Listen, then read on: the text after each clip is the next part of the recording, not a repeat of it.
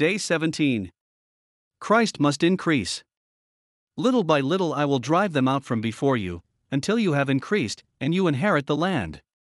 Exodus chapter 23, verse 30.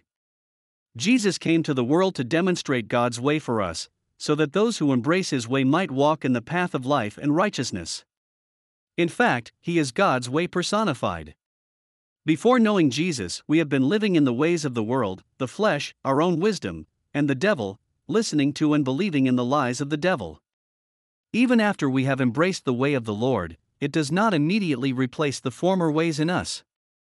Our thought pattern, emotional responses, spiritual perception, are still hugely in the flesh, carnal in nature.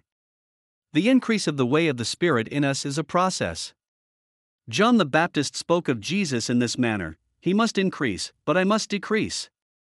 As the way of the Spirit grows in us, our carnal nature will also decrease. When the way of the Lord increases in us, we experience freedom, healing, restoration, power, and victory in increasing measure.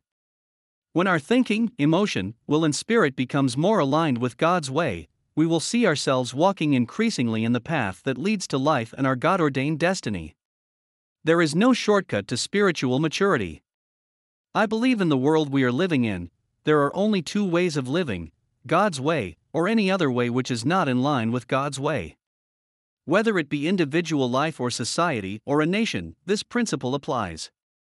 When the people of Israel were about to enter into the promised land, the Lord told them through Moses that He will drive out their enemies little by little.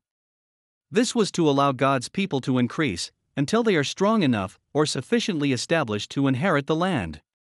As we desire to see God's way increase in our lives, our society, and our nation, we must not let up and stop pressing in to possess the godly inheritance that God has promised us.